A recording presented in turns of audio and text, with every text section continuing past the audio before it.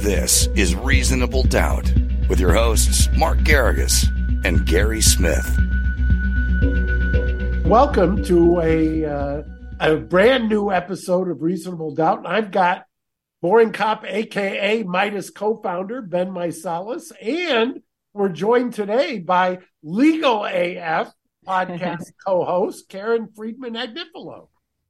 Hello. Ben's my other co-host, by the way.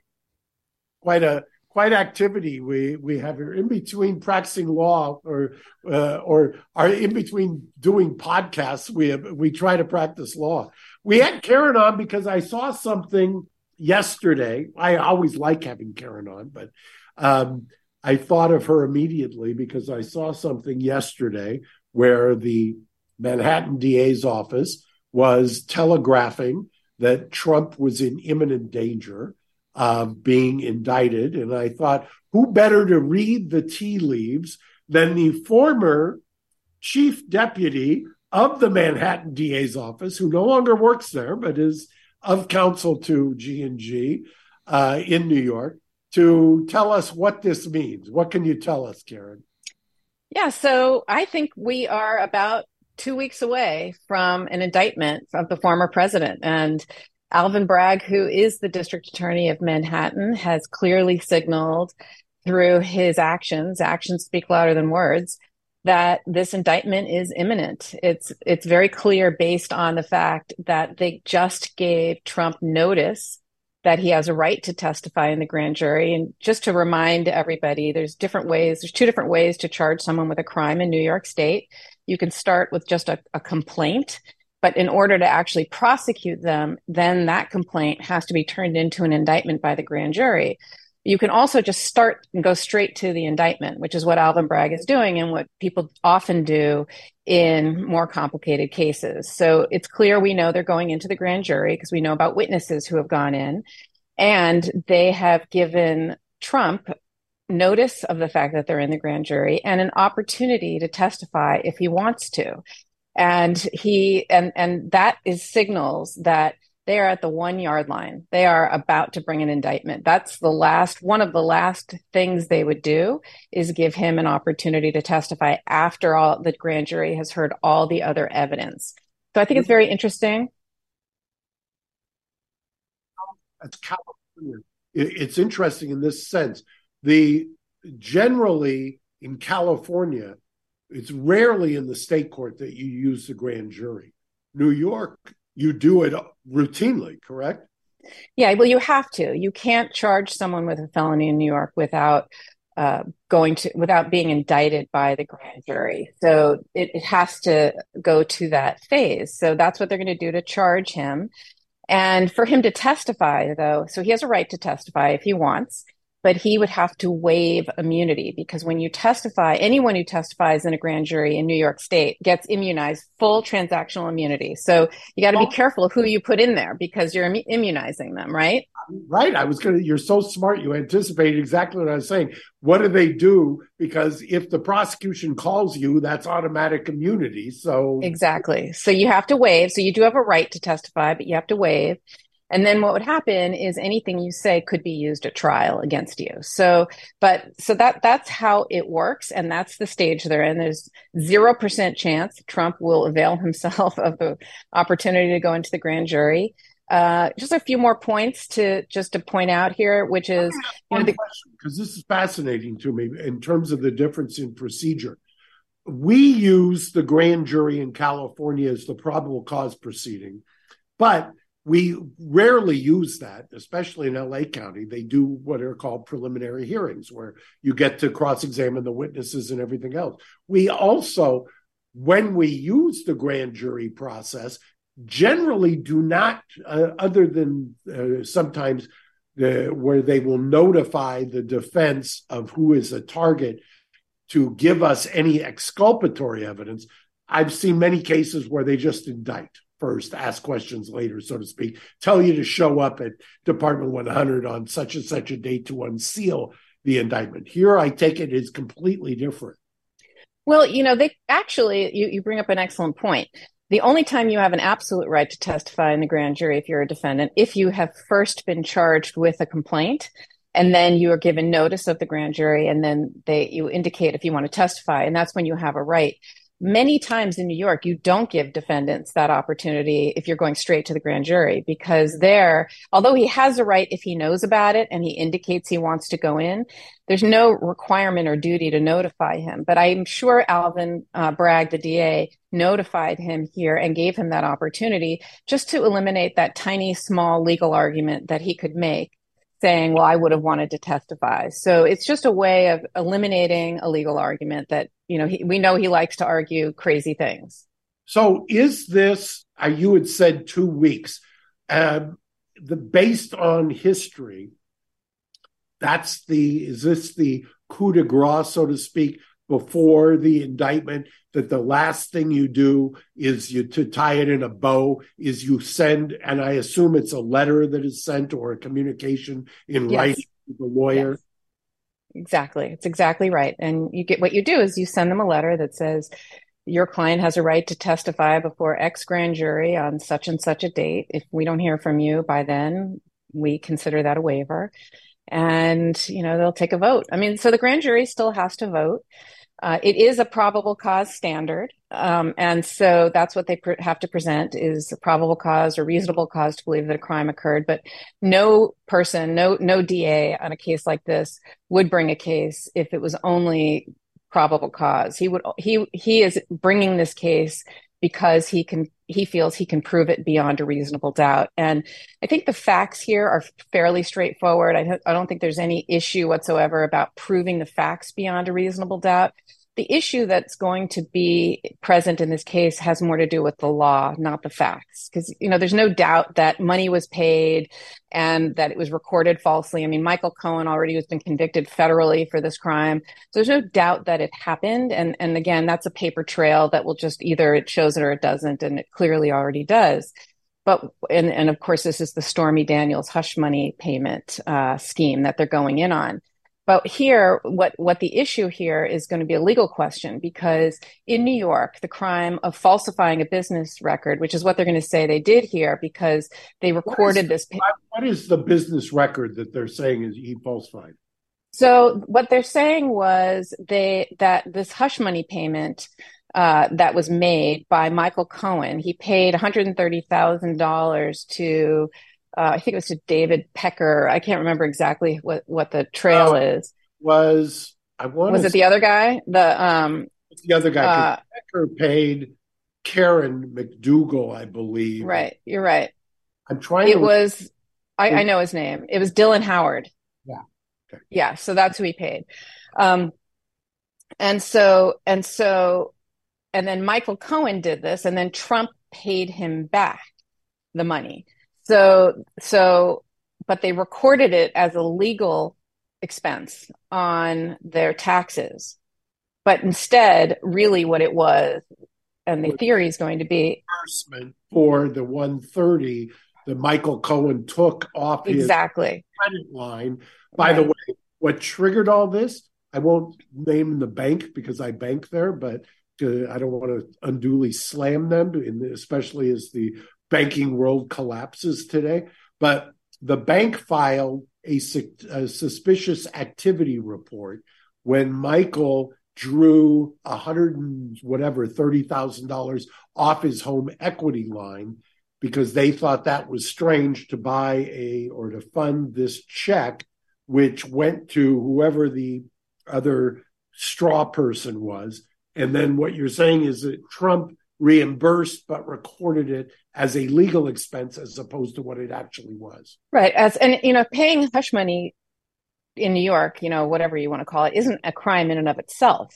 It's the fact that he concealed it and as a legal benefit as a legal expense as opposed to a campaign benefit. And so that's that's really what the theory here is that this was an illegal or improper donation to Trump's campaign because by silencing Stormy Daniels, it benefited his presidency. And so that's really the issue here, is whether that is legal, whether that's illegal in New York or federally. That's the issue that they're going to have to sort out. But go ahead and I'll explain afterward. That's exactly what I was going to ask you. So it looks to me like one of the terrain that they're going to fight over is, well, first of all, was this something that benefited him for the election? Because the argument by the prosecutor, I assume, is going to be he silenced Stormy so people wouldn't see this in terms of the election, and that it would be a scandal, especially after the Access Hollywood Grab Your Pee tape was released. So he had that kind of incentive. I would assume his defense is, no, I didn't want Melania to know, as any good married man would argue. Do I have that right? That's the you do. But I think the timing of it is really, it was right before the 2016, I think it was weeks before the 2016 election that it was paid. And the other thing he's going to claim is that it was extortion, right? That it never happened, but they're extorting me. So that's exactly right, what it is. But I think that the theory that I think we can anticipate. So are we going to have to, is there going to be a fight over whether they bing bang bonged on the, I mean, I hadn't thought of that. Bing bang bonging will be one of the areas that we fight over, because because I paid it as extortion, does that cut off the causation of the election issue? It could. I mean, I think that's what his defense is going to be, right? Hasn't he already said never happened, and he disparaged her? He disparaged how she looks, and said all the things he says about all these women that she's not his type, although they all look the same to me. But that's the one we've done that before on Reasonable Doubt, where Adam and I have had this discussion, and we've said, I don't know about not my type, because it seems to be his type. Yeah, he clearly has a type, and so I think that's going to be an issue here, and that's going to be one of his many he does it all. But I think the charges we can expect to see is this falsifying business records as a felony. What makes it a felony in New York is it's false, and it has to have an and. It's used to conceal a crime. And the question is, what crime what did it conceal here to make it a felony? And I think you're going to see two theories. You're going to see a New York State election campaign finance crime as one theory. You're going to see another as a federal campaign finance, because it was a federal election. You'll see both of those theories. And one thing to keep in mind is, if you look at the statute, the New York statute for falsifying business records, it's an intent to commit or conceal a second crime, but it doesn't have to be Donald Trump's crime. It can be somebody else's crime. And there is no doubt Michael Cohen committed a crime in that case, because he pled guilty to committing a crime already. He pled guilty in the Southern District. So I think that is an excellent theory that we can expect to see coming forward with the upcoming indictment that I think could be as recent as next week, but I think more likely is about 2 weeks. We're in the 2-week window. Is there, because there's some law in this on criminalizing whatever the object was, is there a theory? Yeah, there you go. Yeah, Gary is Johnny on the spot. There was you could even put Ivanka in there. She looks a lot like them all too. Yeah. So, is there going to be an argument or a defense that the falsifying to cover up the state doesn't have jurisdiction? Yes, that's going to be one of the legal arguments, which is exactly why I think you're going to have both theories. You're going to have separate counts. Yeah. There's also a question that I don't think is going to happen, and I don't think this is the law, but I think he's going to argue it, because that's what he does. Is if assuming the next president is a Republican, could be him, it could be DeSantis, it could be somebody else, but for argument's sake, let's assume the next president is a Republican. I know where you're going to go. if they're going to pardon any pardon federal crimes. Go federal. ahead. That's the object of the very good. Look at you, ex-prosecutor, thinking like a defense lawyer.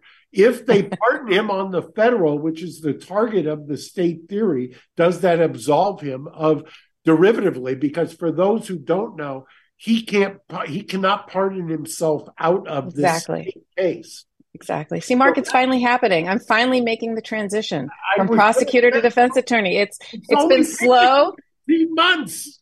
It's been slow. You've been trying for a long time, but I'm finally starting to make the transition. You know, I tried my first case, and there you go. And you kicked ass. So, but you know, it's happening. I love it. Anyway, will you come back to discuss this next week? Yeah. Of course. I mean, anytime. This is such big news because look, the fact that the New York Times is reporting this, I was there for 10 years as an executive. And so I played that game and I worked with the 3 reporters that wrote this piece. I know exactly how it works. They would not have written this if they weren't 100% sure this is happening. They have the best information, the best sources. So these 3 reporters writing this means we're going. One other thing I want to say to you, and this is complete speculation, but if I were Alvin Bragg, I might consider not putting Michael Cohen in the grand jury because he obviously, although we think, you know, with his mea culpa, we think he did it for obvious reasons. He's a tricky witness. You know, if you were the defense attorney, you would wipe the floor with him, you know, with his conviction for lying to Congress, with his other convictions, his 10. Yeah, you really have become a defense lawyer because his 10,000 stories, right? That he's going to be talking every day. He's talked every day. He's written it. There's going to be some inconsistencies. By the way, all on video. All on video, exactly. He also has a motive, right? He's revenge. Like that's what he wants is revenge on Donald Trump. So if I were Alvin Bragg, I would put this case in the grand jury without Michael Cohen, and I would signal to the world, I don't even need him. I know he's got problems. My case is so strong, I don't even need him. I'd probably use him at trial, and then I would sum up in the end saying, you got this case even without Michael Cohen.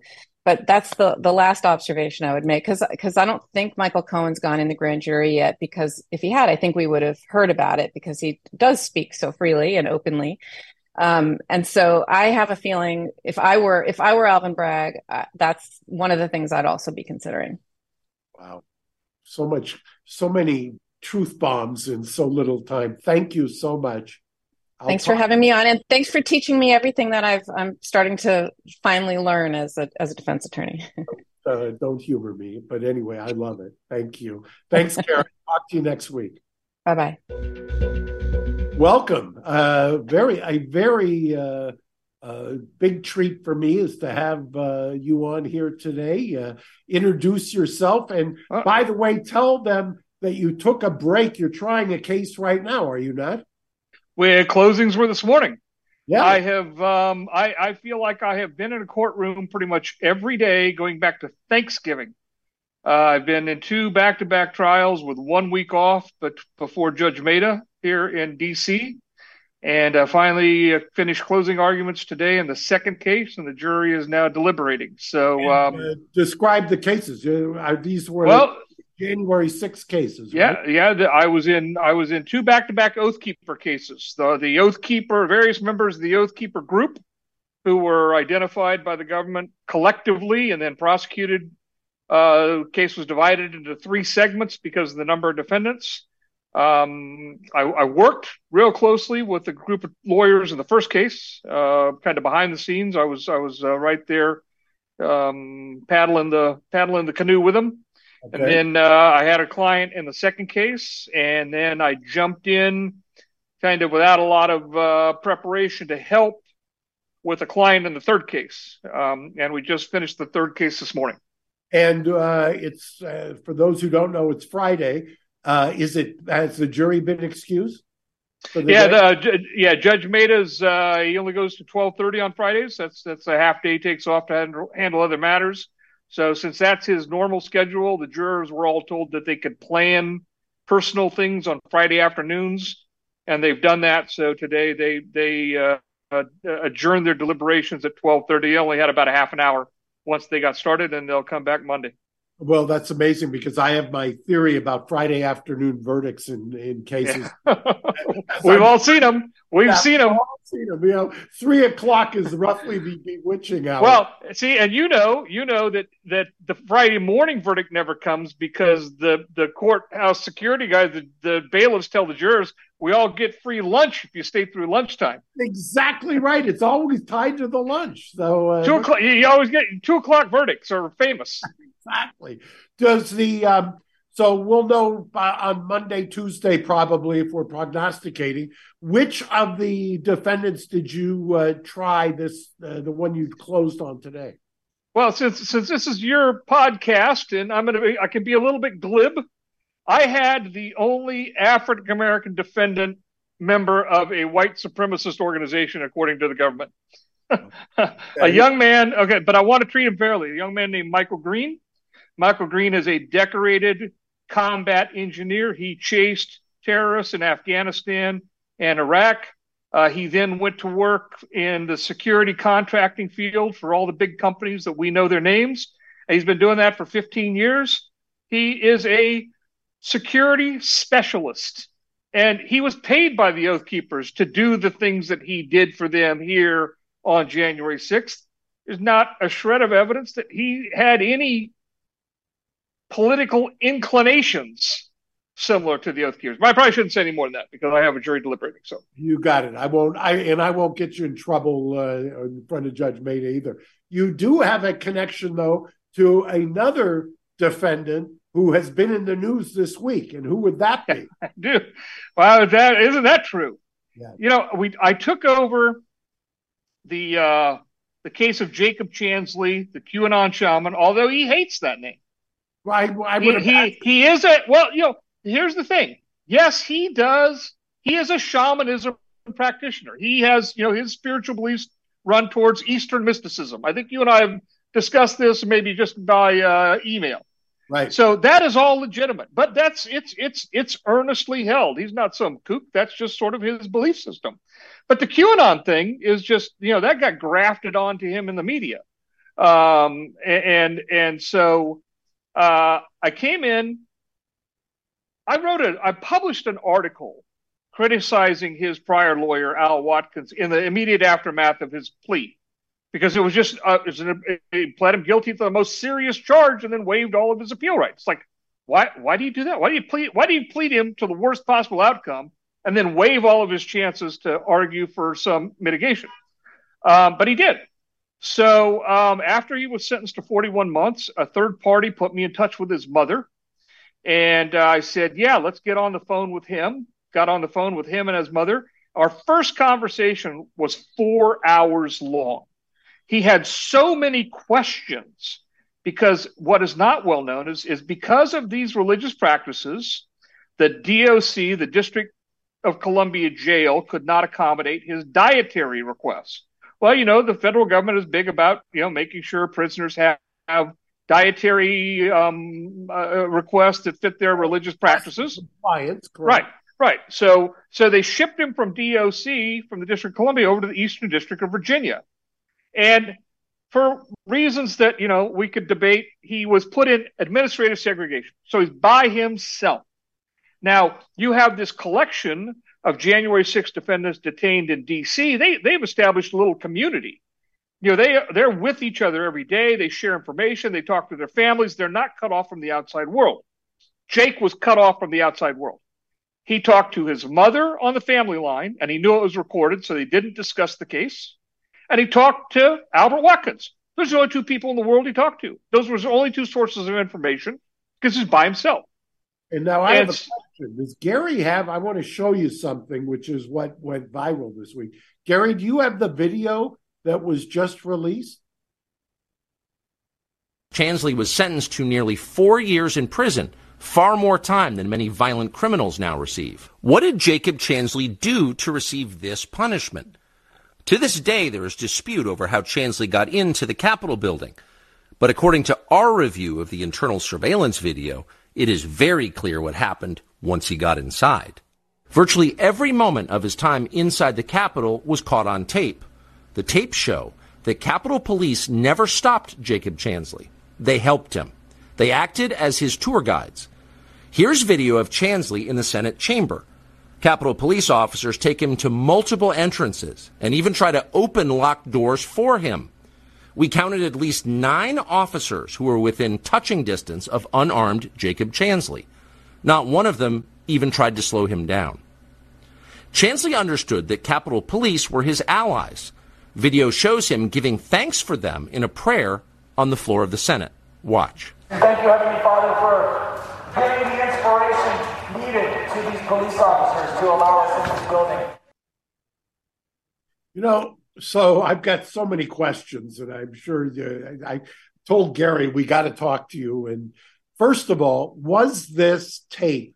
This was, for those who don't know, the new House of Representatives apparently gave hours and hours of tape to the Tucker Carlson who played this. And so far, people have been lambasting Tucker Carlson for playing it.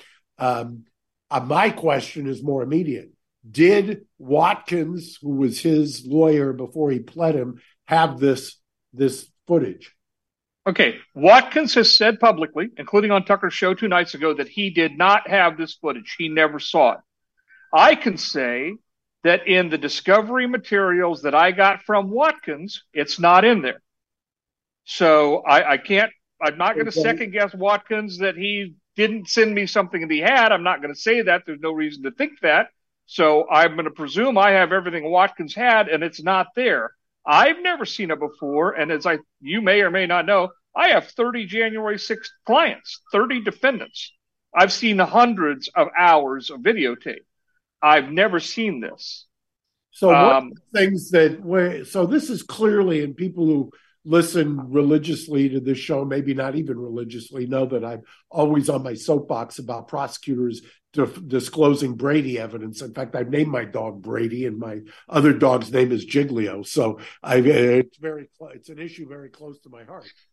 This failure to disclose and the failure of the defendant, your client Jacob, to know this or to have seen this, or the lawyer to inform him of it, because the lawyer doesn't know, it strikes me as right smack dab in the middle of what is the Brady that should have been disclosed. Well, absolutely. It should have been disclosed, because it doesn't necessarily have to be guaranteed to have an impact on the outcome of the case, but it's material that was favorable to him that should have been at least used to inform his decision-making. What should I do? And Watkins' decision-making. Now, I'll say this. Watkins pled him guilty at a time when the government was still saying they hadn't gotten all the discovery out. The government did not make a representation to the court that all the video discovery was available until December. And Watkins pled him out in August.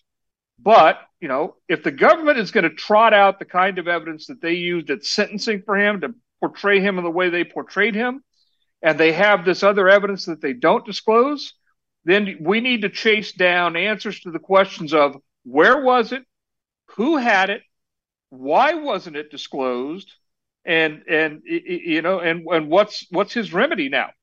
Well, as a practical matter, hasn't he served almost all of his time? He is very close to timing out. You understand, like I do, that BOP math is not real math. Right. He got a 41-month sentence. He's done 26, but because of various credits that he has earned against his custody time, he is very close to going to a halfway house. So he can't get that time back, obviously. Right. So it's hard to really, find a meaningful remedy to someone in his position. I'm going to spend this weekend looking at the options, and I think by Sunday or Monday, I'm going to have something to say. First thing I have to do is I got to talk to Jake. Right. We had talked about post-conviction opportunities, and he, 2255 or something like that. We'd made the code section that's a writ of habeas corpus. Right. It's to assert a violation of your constitutional rights in the manner in which your case was handled. and that's a little different than challenging evidence, as you know. Right. Hopefully we have an audience of all lawyers who will understand this. Gary will tell you we've got a fair share of prosecutors as well who and many of them don't understand. Exactly. So will you do us a favor? We've run out of time, but you're going to make your decision, or at least have some more informed by Sunday or Monday. Maybe we check back in with you on Tuesday. I would be happy to come back anytime you want, as things work out right now. I've got a lot of time on my hands next week. I love it. So I'd love to chat with you again. The worst time for a trial lawyer, waiting for your jury. Right, sitting around thinking, well, what can I work on now? I got it. I thank you very much for coming on. We'll talk to you on Sunday or Monday. All right, Mark, be well. Thank you. Bye-bye. Thanks for listening to Reasonable Doubt. Subscribe on YouTube at youtube.com/Reasonable Doubt Podcast.